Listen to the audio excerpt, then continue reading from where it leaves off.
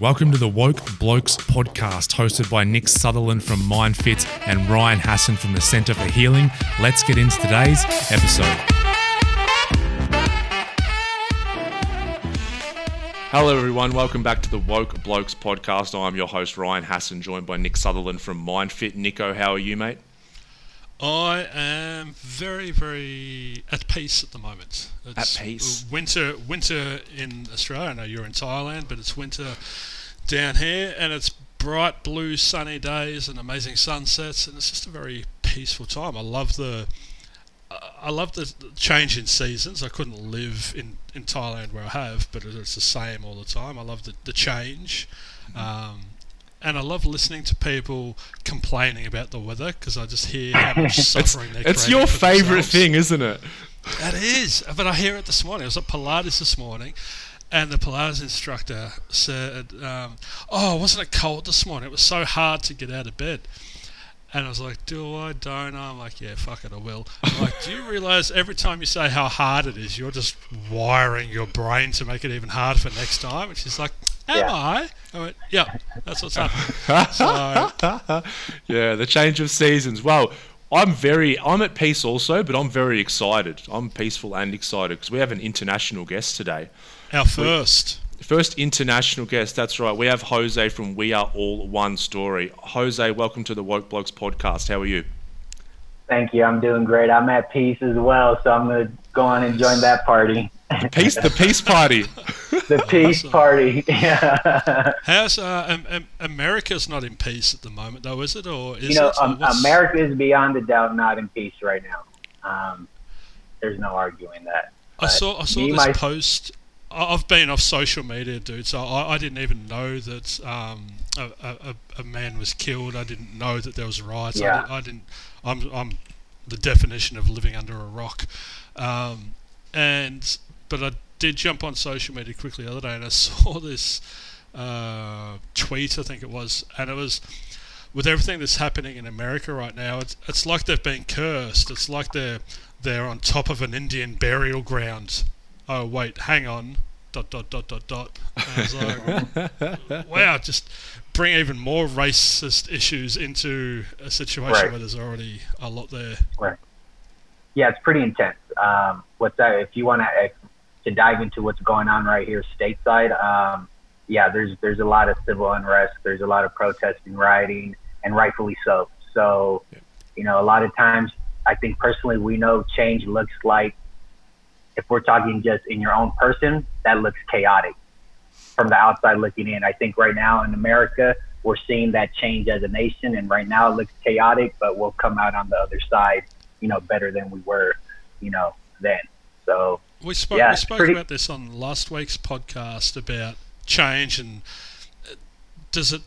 do we need to riot? Do we need to have a violent reaction? Like you look at Martin Luther King and Gandhi and Nelson Mandela and all these agents for change, and they were all promoting peace and all that sort of stuff. So does one way work better than the other, or do we have? Is it? I don't know.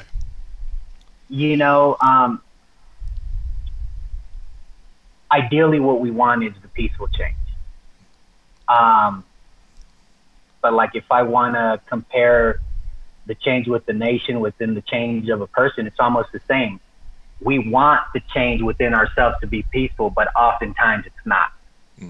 It looks actually like chaos, whether that's an addiction, whether that's fighting depression, whether that's fighting anxiety. It's tense, it's intense, and when you're going through that, that's when you finally figure out something's not right. And that's what we're going through as a nation right now. There's the rioting, there's the unrest, there's the anxiety, there's the uncertainty. And at the very least, we can agree that something's not right and that something needs to change. How that change goes about... fear-based, though. It all sounds fear-based, and the way that I'll work, and Hass, I think, is a bit similar, is sort of surrendering, and it's an interesting one, because when you want to change, you can either try and force change, and people think that if you surrender and just go with the flow, then the bigots and everything are going to stay in power and everything. So I think it's a really interesting topic because I'm very Buddhist in my approach to things, and sort of go more into surrender. And listening to you say when you're fighting depression and you're fighting anxiety, right? I tend to do the opposite. I observe them and surrender and let them go. So I agree. And in my experience, I surrendered to God, and when I finally surrendered, the fighting stopped. Me fighting on my own, there's like beating my head against a wall. So I agree with that fundamental belief and that premise. But, it's hard to apply that premise to a nation where, there is a lot of police brutality and there is a lot of violence, and a nation that fosters violence. So, ideally, we want people to have that change peacefully and that surrender without having to go through the fight. But what just what's happening right now is that right now people are going through that fight. And I think, I agree, there does need to be a moment of surrender and all those things. But to do that as a nation is much more difficult, I think, than to do it as a person. There's a lot more moving parts there. A lot more moving parts. We can't imagine what it's like. We're on the outside looking in, obviously. And my girlfriend and I wanted to go to the protest in the city in Melbourne last weekend, but we decided not to because of coronavirus, and we didn't want to, be part of that. But we heard it was a very peaceful protest, but we've heard there's been very unpeaceful protests all over the world. So, right. But I think it's mostly peaceful. But then when you get there's such large groups, then a subset of people who are like into crime and everything see it as an opportunity to loot, and then they're the ones, this small subsection gets all the media attention. So I think it looks like there's more chaos when actually it's probably 98% peaceful. Actually, me and my brother Ralph, we went to a protest, and that's what we saw. We saw, on the ground, in person, we saw, not only did we see the chaos, we felt the chaos. We felt, just negative emotions, and I'm pretty in tune with my feelings these days, and it was intense. I was like, this doesn't feel like love. But it's just like you said, I also, from my own eyes, I was able to see that within that protest, there's multiple different agendas.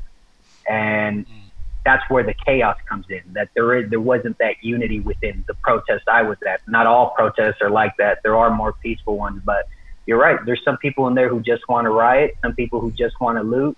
There's some people who are just mad at the world who are there. Yeah. But there are some people there who do want justice and do want change. And it's sad that the other agendas get more airtime versus the actual cause and the actual mission and the actual issue at hand. Mm-hmm. So like I said, there's a lot of moving agendas and moving pieces, and it's much more complex. It's as complex and as dynamic as it gets, especially 100%. Yeah, totally. And you're dealing with base human emotions, and you're dealing with mob mentality, and you're dealing with energy, as you were talking about. That energy just creates a groundswell, and you can get so easily caught up in it, no matter what your belief system or what your agenda is. If everyone around you is overriding that with different energy, it's intense. Yeah, 100%. Wow. We're talking about energy. Let's talk about some good energy, Jose. Let's talk about We Are All One Story. Why don't you tell the listeners what We Are One Story is and how it all started? So what We Are All One Story is, what me and my brothers do, we travel the U.S. and next year we plan to travel internationally. But we go to and we just listen to people's stories, and we then publish their stories on our social media outlets, which would be on our YouTube channel and our Instagram at We Are All One Story. We feel that in this day and age that it's easy to lose sight of the value in your own story, that it's something that we know that is true. We know that our story has value, but we're not reminded of it enough. We don't hear it enough. And we just go around reminding people like, hey, your story matters. We want to listen to it, and we want to hear what you have to say, because what you have to say matters. And that's pretty much the gist of what we do. How that started is, that's a pretty intense story in of itself. I myself lost the value in my own story to the point where I wanted to take my own life, and by the grace of God, I made it out of that. But that's where it came from. Like, I didn't see the value in my story. I thought my life didn't matter. I thought my story didn't matter. I thought nobody cared. I thought nobody loved me.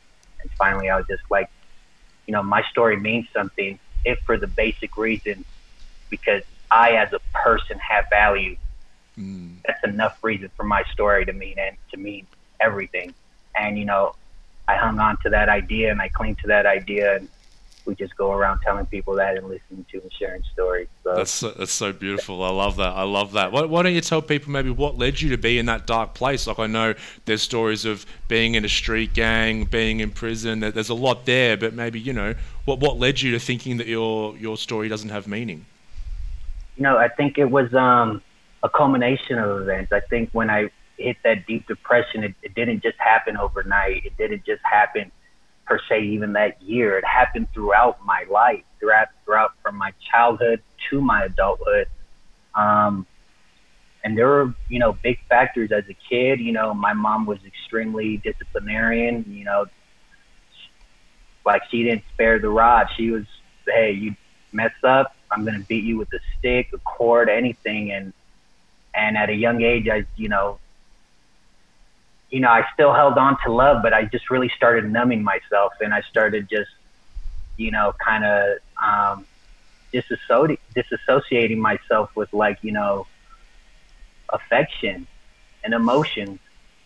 And that carried on into my early teens where, I joined a gang at 16, and in that gang, I thought, that it was love.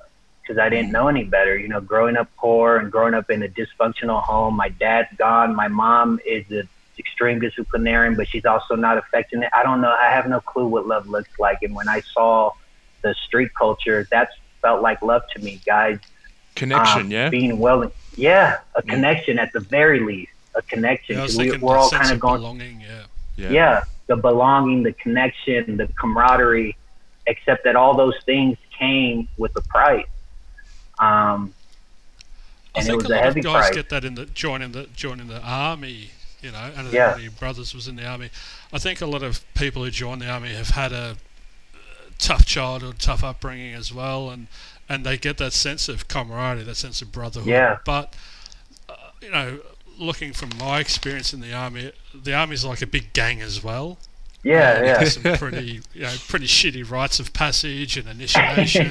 Got guns. It's just a legal gang. That's all it is. Yeah, indeed. It's interesting what you said before about the finding your value, and I love that you've come into that. I had a client last year, and she was a paramedic, a first responder, and she had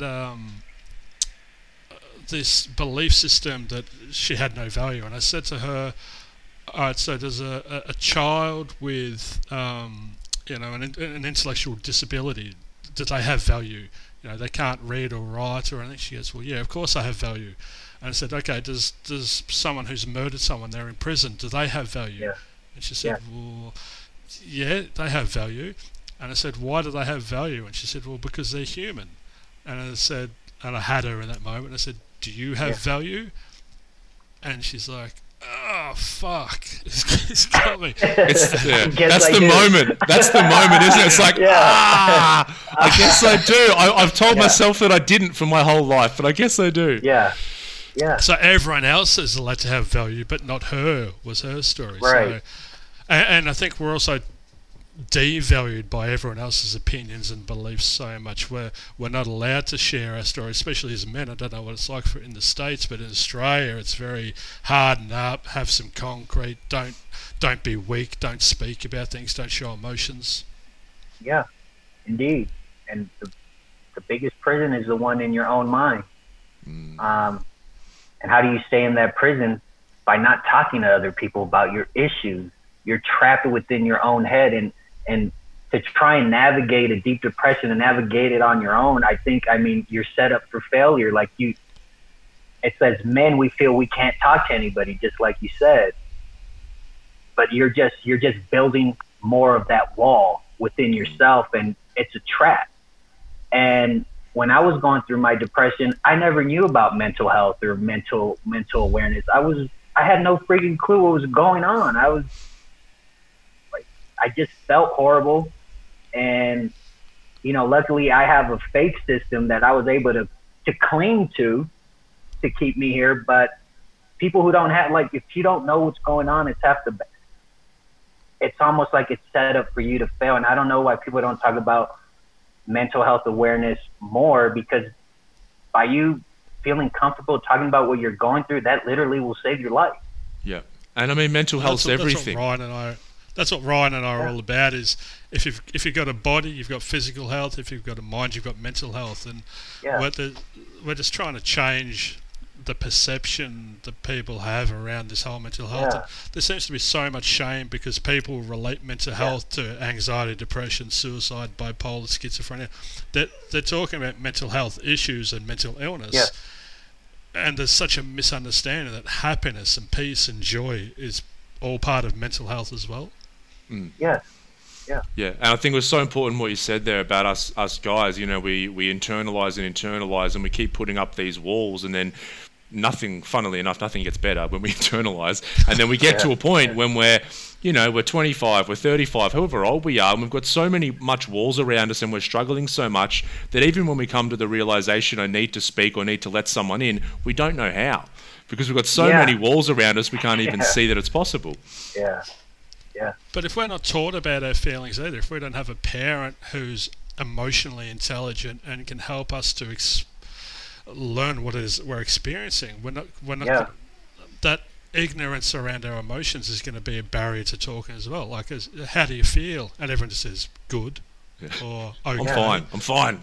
Yeah, I'm fine. Yeah, I'm good. I'm great. Yeah. I'm great, right? and like Ryan at the start said, "How are you, Nico?" And I said, and I actually take time and how I'm feeling. I'm feeling at peace. That's how I'm feeling. Yeah. Yeah. So let's talk about Jose. There's a couple of things I want to talk about, but I really want to get to this maybe light bulb moment for you. Like, what was that moment where you just said, "Fuck, I actually have inherent value"? This simple truth that I knew as a child. When did you get reminded of that? I mean, when I was crazy. I mean, it's out of this world, but to even think about it, when I think about the whole depression and all that, it was like I just wanted to kill myself. And man, I'm holding on to anything. Like, people don't understand the power of kind words. Like, someone tells me something, I was holding on to that for that day. Did you want to end your life? Or did you want to end your suffering? Did you want to end your life, or did you want to end your suffering? That's a great question. Probably the suffering, which I connected with my life, because I felt that, the suffering was, punishment for the crimes I had committed, for the life that I had lived, for because where I'm from, most of my friends are either dead, in jail, or drug addicts, and there's not too much of a future. I feel that I escaped that for some reason. And then during the depression, I felt, well, you thought you escaped. Little did you know, this is your punishment. This is how deep it was. And I just wanted to get out of it, and I thought that the only way to get out of it was to end my life. Because then the anxiety was, I didn't know what anxiety was before, but I experienced where my whole body is tense and my stomach is curled inside, and I feel like I can't breathe and my thoughts are racing, and I just felt like I just wanted to end. And I just looked at my life and I was like, man, this doesn't mean anything. And I just remember what my mom told me as a kid. She was like, hey, you'll always mean something because you're a person, because you're still a creation of God. It doesn't matter what you've done, what you do, you always have value just because of who you are. And that's what I clung to, because I grabbed onto that and I haven't let go of it. But yeah, man, it was something I'd never experienced before. I felt like I was a pretty tough guy, and I just felt like, man, this battle in my head is just beating me up every day. The mask is a tough guy on the outside. Yeah. We talk about it all the time, how it takes more strength to open up and to let go than it takes to stay shut off and closed off. So we, as men, we've got this irrational belief that strength is all about, no, I'm fine, I'm okay, bury my head in the sand. But the real strength comes in what you guys are doing now, and it comes in, opening up and sharing your story and helping others to. It's them taking off the mask and then having people take off their mask, because the more people that take that mask off, it gives everyone else permission to do the same, and that's kind of this positive ripple effect. And there's something really important you said there about when you were in those really dark times and you were trying to cling to anything, and either just someone saying something nice. I've got a friend, Matt Runnels, shout out to him, runs Mindful Oz down here in Melbourne, and one of the things he says is just fucking smile at people, right, on the street that you walk past. It may not mean anything to you, but you never know what that person's going through. And it's true. It's true, because if we're someone's suicidal or deep depression, just seeing someone smile at them that they're not expecting, that's something they can maybe cling on to for that day or that week, that, hey, the whole world isn't bad. Yeah, I agree. Yeah. And what's it like for you to sit here now, Jose, having come from the depths of those lows to now being vulnerable and open and sharing and helping other people to be open? How does it sit within you personally to sit here going, wow, I've gone from here to here? How does it feel? It's night and day. To go from wanting to take your own life to waking up every day appreciating life, it's night and day. It's unreal.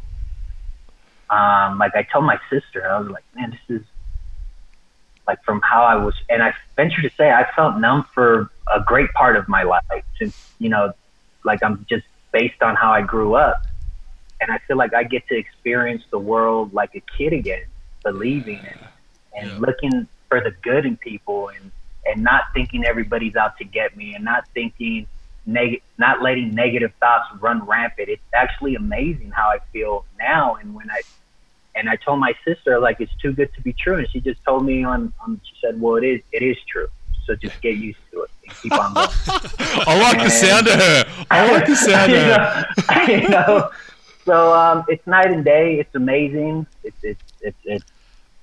And was part of your journey forgiving yourself? Was there a moment where you had to sit down and forgive yourself for your past? Of course. My journey, like, I feel, was more spiritual than anything, but I feel like, I did go to prison. I got a 5-year sentence, and out of those 5 years, I did a little over 4.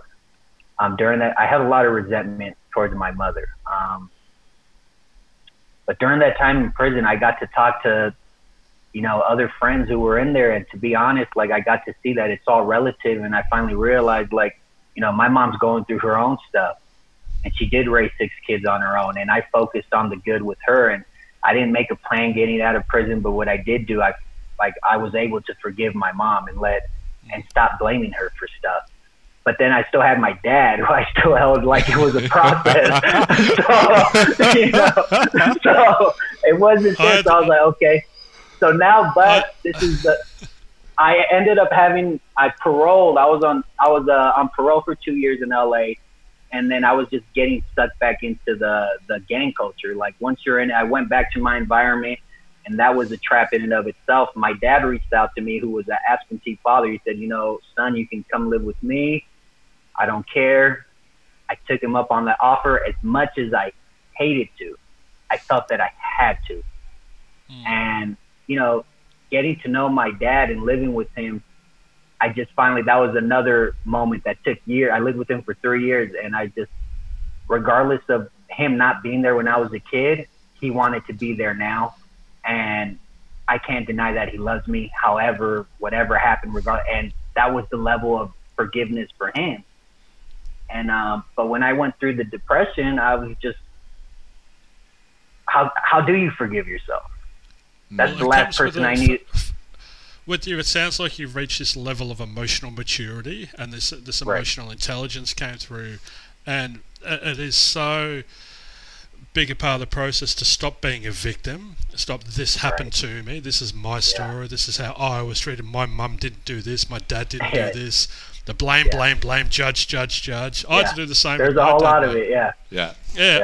And I remember the day where I finally stopped and I went, all right, let's stop making this about me. Let's make it about my dad. All right, he was undiagnosed bipolar or manic depression. He was self-medicating with drugs and alcohol. And I spent some time in his shoes and looked at it through his lens for a minute. I was like, fuck, that's pretty tragic. So all of a sudden I could come from empathy and compassion and more of an unconditional love.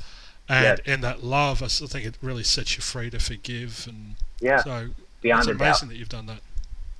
Yeah. Yeah, Jose, you strike me, and I think you've said a few things about being quite emotionally in tune or energetically in tune and being in touch with that. And just tell me about that process, because to me it sounds like you had kind of, and this is what a lot of us do, like we're in good company, we're quite sensitive men, us three, emotionally, and we shut that down based on what happens to us when we're young. And like you said, you even said you numbed yourself, started dissociating. So has that been, what's that experience been like, reconnecting with, your emotions again? I mean, to understanding that emotions are normal. That I'd rather experience the emotions than to numb them. And I'd rather go through the emotions of the day than to not feel anything. I know what it feels like to be numb and to want to take I'm never going back there. And I appreciate being able to feel every day like that. People talk down about don't be emotional, your emotions, don't talk about how you feel. That's what makes us human. If we didn't have our emotions, we'd be robotic. But the emotional factor that we have, that's what gives us the zest, the zest in life. And a lot of, now I'm happy to be able to experience it. But I do remind myself, like, I do cry. And if I'm like, hey, I remember not just, not feeling anything. So I go through the range of emotions now, and I am in tune with them. And I feel like that's normal. That's what life's supposed to be like, at the end of the day. And but we're taught to suppress our emotions at every corner. Did you numb yours? You said you numbed them as a kid, so you shut off internally, I imagine. When you got to a bit older in life, did you use medication, whether it was prescribed or non-prescribed, drugs, alcohol, pills? Yeah, I was heavy drink. I quit drinking, but I was an alcoholic beyond a doubt. And I struggled with alcohol addiction, and it ran rampant. My dad's up, but my dad has his drinking issue. I picked up on it, and I felt like in a weird way, I felt like when I drank, that's when I could feel. And it's actually like, it was just, you know what I mean? Where I could, and it was like, but I can feel that not drinking, but I used drinking as like, I felt like I could connect with people more, or I could. Well, that was the gateway to feeling, because people cut themselves. Harming is a way of feeling. So exactly, it was. But that's what I use. I use for my anxiety, I would take a few shots, and it did was make it worse. And then but it was just all the alcohol did was postpone and then make it worse. I'm getting worse, not getting better, except I'm not knowing how worse I'm getting because I'm numbing myself even more.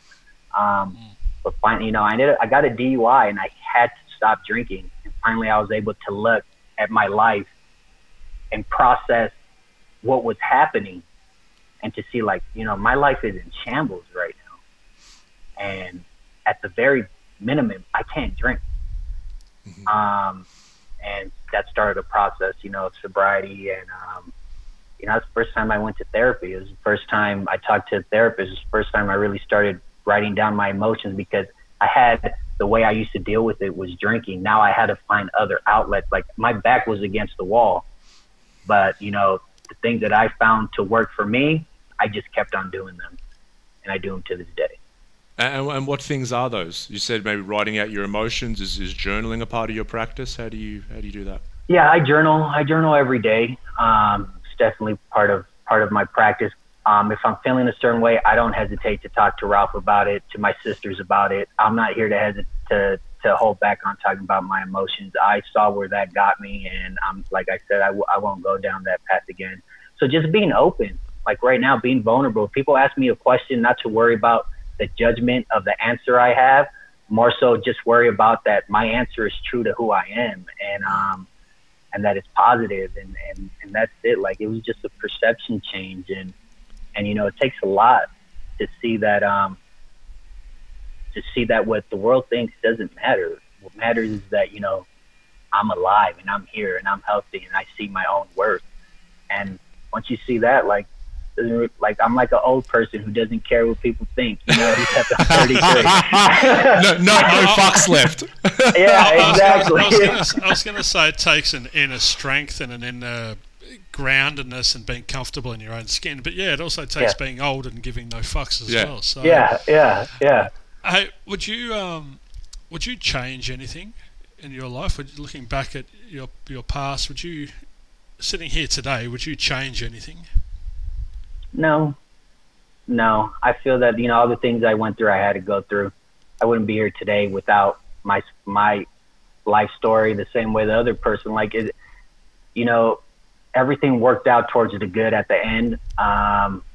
And it, like, I used to sit down and think, like, well, what if I had a dad growing up? Or what if my mom wasn't, you know, I would have those hypotheticals. But at the end of the day, like, I feel like I'm in the best possible outcome given my life. So if we were to play around with all the moving pieces, like, well, those hypotheticals aren't reality, are they? So exactly.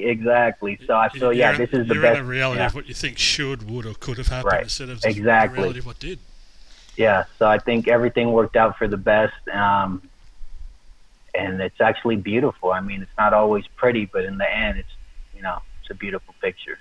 Yeah, and I love what you said about, you know, it's really night and day. And I get this, you know, me and Nick have both been there, and with clients we've worked with, and I think when we go through something like depression or anxiety or drug addiction, alcoholism, whatever, it's very hard to see the light at the end of the tunnel. But I think once people come out the other side, we have this gratitude that wasn't there even before all the mental illness and that. I remember after my drug addiction, getting clean, and I even just took my dog for a walk, and it was like I'd walked him, my God, hundreds of times, right? Maybe thousands of times. But this time it was like a completely different experience. It was like I wasn't trying to rush and just finish the walk. It was just taking everything in. It's like the simple things in life we can become grateful for because we've been down to those depths and that darkness. Agreed. You can't have light without dark. You can't have life without death. You can't have love without hate.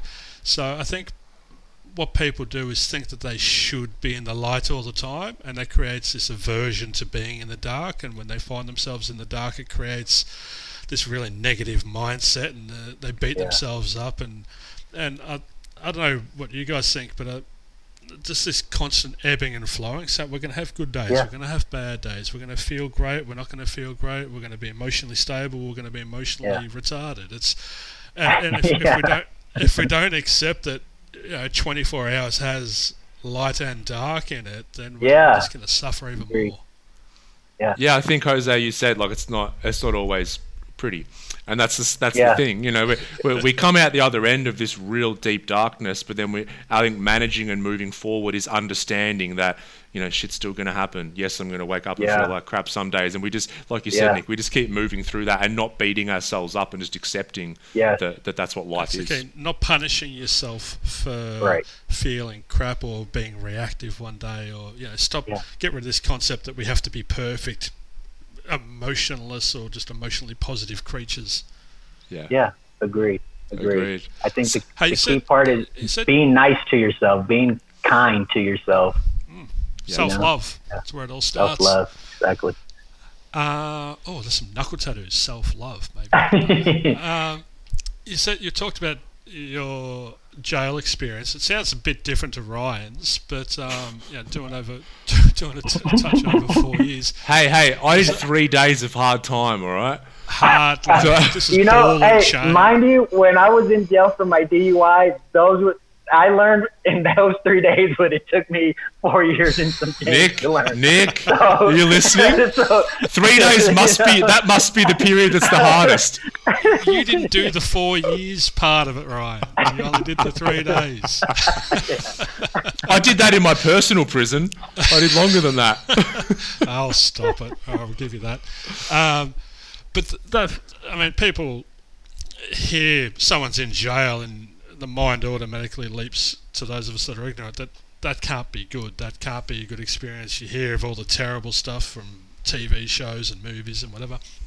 But you said you spoke to your brothers in there and your friends, and you took a lot out of that. So can you just explain a little bit what it was like? Looking back at it now from this lens, it's terrifying. But when you're 18 years old and all you really know, you grew up in a violent household, the gangs, violence again, and that segues into prison, just more violence. And what it is since you're numb, it's normal. You have to numb yourself, because if you can't live like that. So, but we've already gotten used to living like that. So when we're in prison, it's an extension of of us almost. So there was a familiarity there, was there? Of course. Yeah. Of course, and that's what it is for most of us in prison. It's a familiar. Yeah, that's exactly what it is. You build whole rationales as to why it's okay that this guy got stabbed halfway to death. You build whole rationales to justify things that are wrong, so that you don't have to feel those emotions, so that you don't have to feel bad, that you don't have to have, so you make systems that are wrong. And being in prison, it gave me a lot of insight. I've always been a ponderer, and being in there and seeing the violence and the gangs that I was a participant in, it just made me question, man, none of this really makes sense. This person hates you just because you're from this gang. This guy hates you just because you're from that gang. This guy hates you because you're black. This guy hates you because you're white. It's just hate in general. And hate knows no race, isn't it? Yeah, it's highly irrational. Exactly, and the hate permeates those walls. Yeah, it was intense. I took a lot of lessons, but I also learned. I was able to gain perspective when I talked to my friends and I would hear their stories, and I would contrast that against mine, and I was able to see hey, at the end of the day, we're all going through our own personal stories, and I was able to be able to put myself at least in my mom's shoes and say, man, she was dealing with a bunch of stuff. As far as in prison, I feel like I always knew that, hey, everyone's, tattooed up, and what I see is we see a persona. We don't see the person, because no one there feels safe to be themselves, because we have to be this gang member. I'd rather you see a threat of violence than to you see the inner kid that I am, who's just really hurt. You know what I mean? And everything's negative, and we twist the negative to thinking it's okay, and it's not right. And it's intense, and it's a whole different world with a whole different set of rules. Do you want to take what you're doing now back into the prisons? Do you want to help prisoners who have been incarcerated to realize there's so much value in who they are and their story? Yeah, because in there I felt luckily I had my sisters who would visit me, and even my mom, who I blamed, would write me letters, and because I had that, I think in prison you forget who you are, and you turn into a person that you really weren't meant to be. So you morph into what the environment is morphing you into. Luckily, I had my sisters, and they would visit me, and I'd in my head, I'd be like, I'm not this tough guy. I'm their little brother. People love me. When I have friends inside the prison yard who nobody visits them, nobody writes them. Seeing that, I am fortunate in a lot of ways, in more so ways than a lot of people who I was locked up with, and it's just you know, if you didn't know, I'm writing a book and we're published it in November. But one of the things I say that always stuck with me in there is one, I always felt that we were forgotten. Like, but we're somebody's brother, we're somebody's sister, we're somebody's son. Like, somebody's connected to somebody who's behind bars.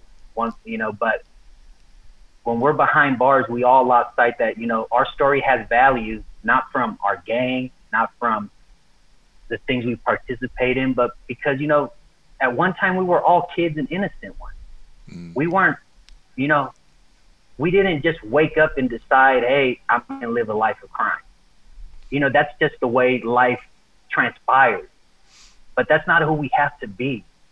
You know, we don't have to stay in that train of thought, and we don't have to stay down in our own minds, and we don't have to devalue ourselves. And because if you're getting your value from your gang, which I did too, you know, it's so twisted, but we don't know any better. And like we said, the first thing is talking about it. And once you're okay with talking about it, like, there's whole different levels of change that can happen, but you can't hold it in. And in prison, everybody's holding everything in. And that's why when the violence happens, it's intense, because it's the outleash of all that pent-up aggression, all those pent-up emotions. And it's, you know...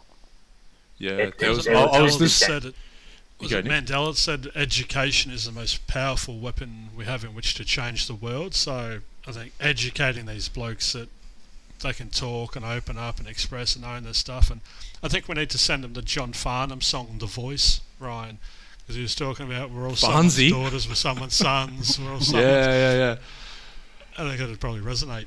I had the visual then of, like, you know, the prison, and there's all these, you know, dudes walking around, and there's like, they're just a little, like, you know, 5-year-old innocent who's been hurt, but they're wearing the big suit of a big tattooed muscly dude, and all of them are desperate to take this suit off, but like you said, Jose, they don't know how. Yeah, but they're wearing that suit to protect the 5-year-old, and they're going to protect it at any cost. Exactly. So, yeah. But at the end of the day, we're just desperate to all take that off and connect. So incarcerating people as a form of punishment, it doesn't seem like it's working. It doesn't seem like a very good system. I think it seems like we need more healing than isolating, putting all these hurt people together. What are your thoughts? I was listening to, sorry, before you jump in, Jose, I was listening to Russell Brand recently, and he was going into all the prisons and doing talks and speaking to them, and he goes, when I first started going into the prisons, I'm like, I'm going to go in and there's going to be just these intense, you know, people and evil, you know, killers or that kind of thing. He goes, I just saw a whole room of mentally ill people who were just crying out for help. Yeah, agreed. Agreed. So do you reckon we need more healing or more incarcerating people? I mean, I believe these are, I mean, man, that's a question. I believe in justice at the end of the day as well. You know, I believe if you hurt somebody, you know, there needs to be justice. But the root of that justice... Can healing be a part of that process, though? Healing has to be a part of it, or else there's no rehabilitation. Exactly. You know, how do we find a way to put that into the prison system? Like, you know, Johan Hari did the same thing with the drug thing. Huss, do you want to share that? I think it should be in there. Like at the very least, have therapists in there, have group mandatory. Because in prison, everything is mandatory. I wouldn't even make it voluntary. You have to go talk to a therapist. You know, so everything else is mandatory. Why make that voluntary? Like, you need to go talk. You know, start there. You're right. I agree. Without healing, there's no rehabilitation. I fundamentally agree with that. How do we get into the systems? Like, you know, man, that's a great question. That would take, you know, definitely much more deep thought. But having access to talking to someone who's willing to listen to you, and then beyond that, you know, making a support group and going from there, you know. But like I said, me being in prison, so many of those prisoners with a bit of training would make great therapists. You know, once they're Right. healed and once the lived experience, ex-cons going back into prisons, Agreed. they'd build that rapport so easily. It's not some clinician sitting there with glasses and Yeah, a notepad. It's I agree. someone sitting there going, "Man, I was in that cell over there, and Yeah. I know what you're Yeah. doing."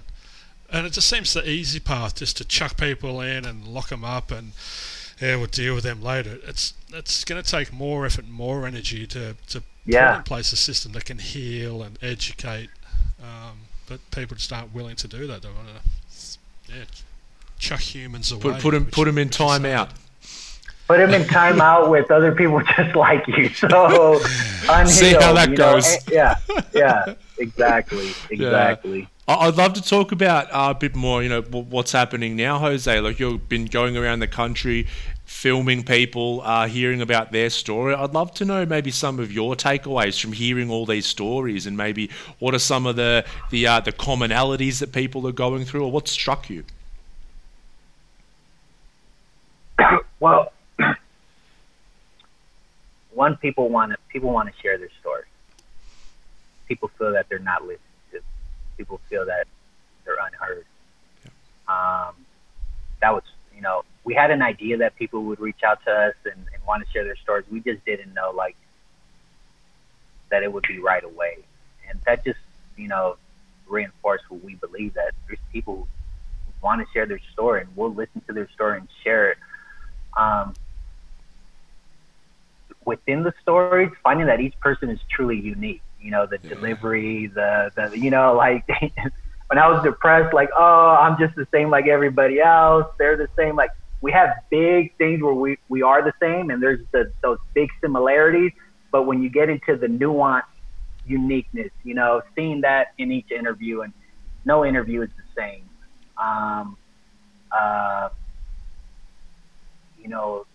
Shocked how open people are to talk about what they've been through. That lets me know that people need to talk about it. Yeah. Well, one of the big things, like a lot of the work that I do, is working out what people's underlying belief systems are, mainly their belief systems that are causing all these issues in life. And one of the big ones, like we see obviously a lot, I'm not good enough, I'm not worthy of love, I don't love myself, but also I'm not heard, is massive. It's so rife. Like in pretty much nearly every female that I've worked with, they have a belief that they're not heard, and a very, very high percentage of men as well. And it's like we all have this story that we want to get out, but we just don't feel worthy of someone listening to our stuff because we minimize who we are as a person. I think it's being acknowledged. Being heard is being validated and being acknowledged. I think that's the deeper underlying thing that I've found with people. It's they've got a story, but it's that my story has value, and it has validating it validates me and acknowledges me that I exist. That comes back down to this having inherent value, doesn't it? Because it's like, you're right, if the person who doesn't feel heard doesn't feel acknowledged, and so what kind of person doesn't feel heard or acknowledged? Someone who has no value. Because, like, if I got no value, why would anyone want to hear about me? Yeah. Did the humans of New York sort of help you guys in a way to understand that people want to share their stories? Because there's the humans of Melbourne now that the dude goes around and talks to people on the street and listens to their stories and shares it on social media. Did that influence you, or did you know about that much? I couldn't. You said the what in New York? The humans of New York. The social media. Right. Have you come across that at all? Yeah, I have. Actually, when we initially came up with the concept, I'd never heard of humans in New York. They're like, yo, humans of New York does the exact same thing. I was like, what? So I looked up humans in New York, and, fundamentally it was the same idea as far as execution, but we get much, much deeper. We get into the person.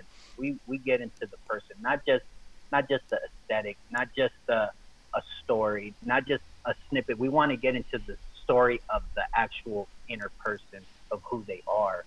And how long are the chats that you have? How long roughly? They can go from 45 minutes to an hour and a half to 2 hours, depending on how if it keeps on going, it keeps on going. And do you stop people from ruminating? Because a lot of the time when people haven't been heard for such long, they've held onto this story for such a long time, they want to when they finally come to be able to speak about it, they want to dwell in it and they want to soak in it and submerge in it, which really isn't healthy. So do you have to carefully manage them to not let them ruminate and just to let them share in a healthy manner? I think the way, if they do ruminate in it within the interview, it's usually not that long. That, you know, we have a set of questions that everybody gets answered. It's the same set of questions. Everybody answers them differently. We do go through traumatic experiences in their life, but we do end on a high note. We start the interview with what, you know, tell me a little bit about your childhood, but then what were your dreams as a child? We end the interview with that hope of still achieving those dreams, that, hey, you had this dream as a kid, so you felt that before.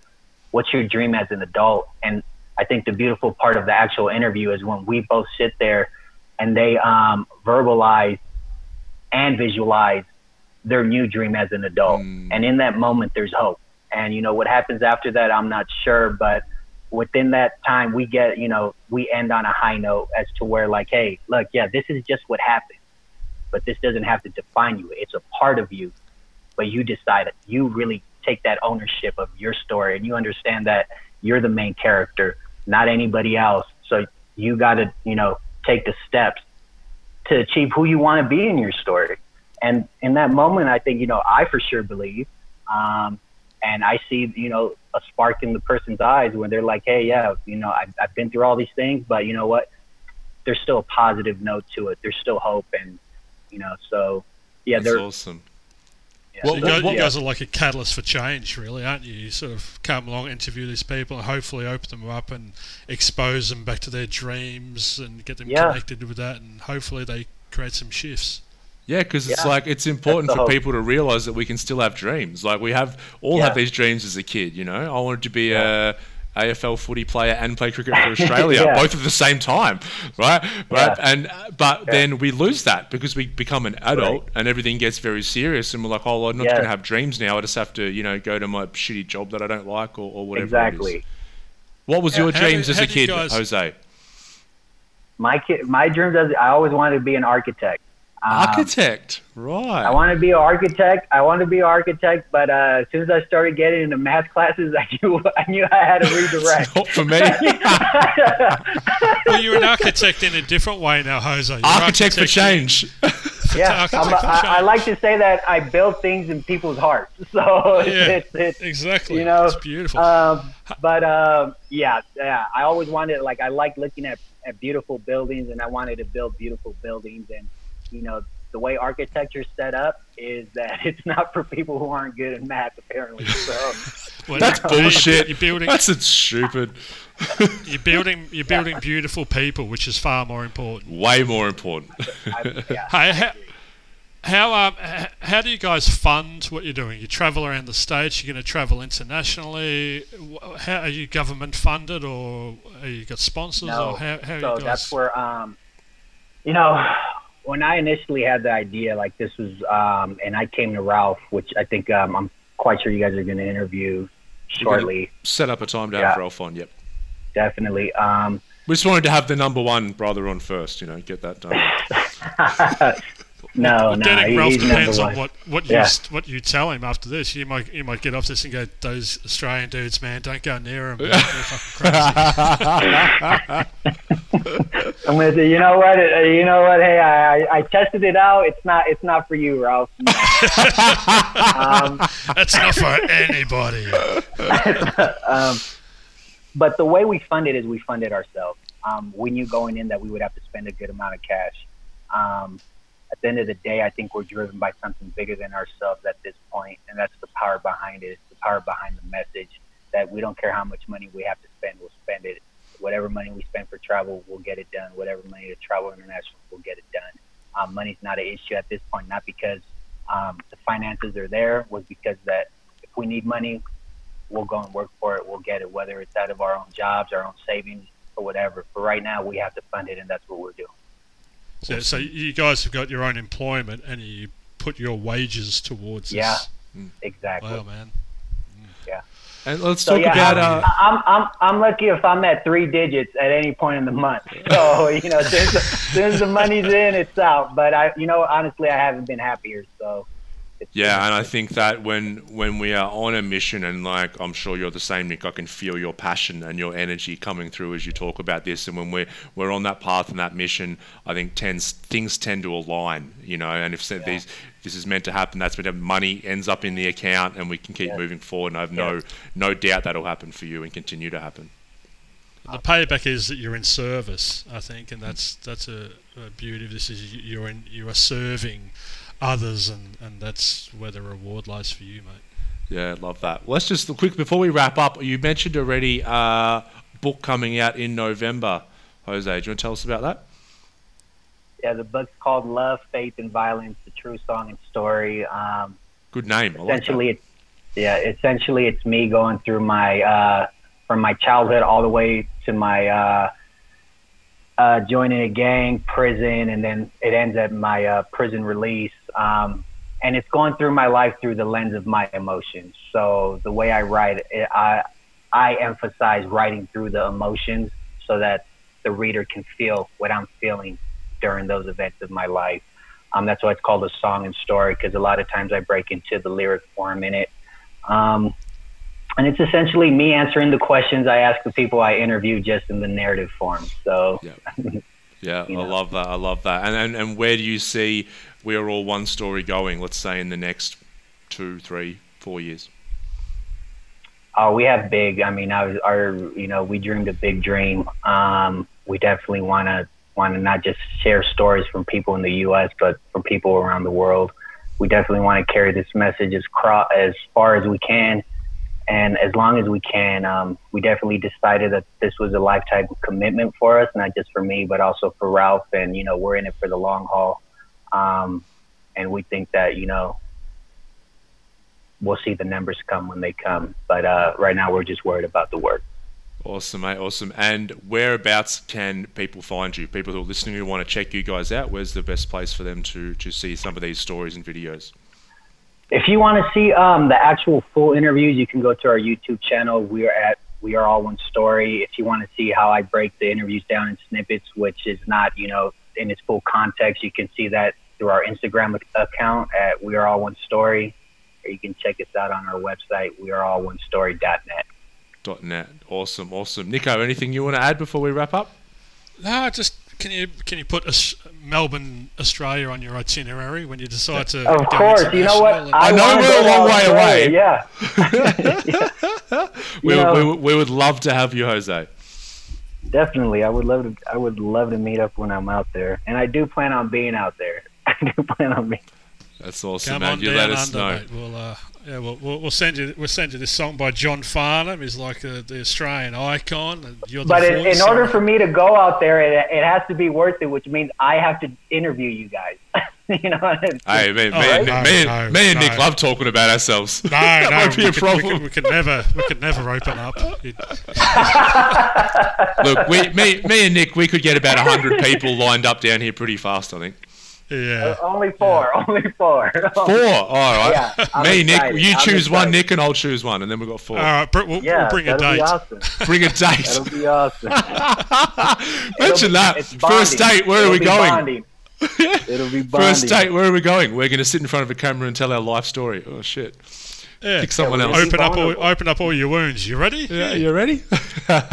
You only bring the date if you want to marry her. That's a serious step right there. Serious step. All right, Jose, I just want to say thank you so much for coming on. This has been a real pleasure talking to you, mate. And we are looking forward to everyone listening, checking out We Are All One Story. We're looking forward to hopefully chatting to Ralph in a couple of weeks and getting his perspective, because I know he's got an amazing story just like yours.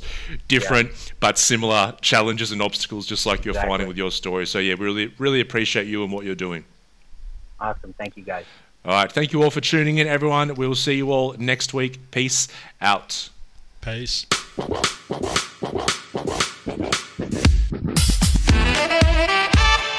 Thank you for tuning in to the Woke Blokes podcast. Please don't forget to subscribe to the show. Also leave us a 5-star rating. We thank you so much, and we'll see you all next time.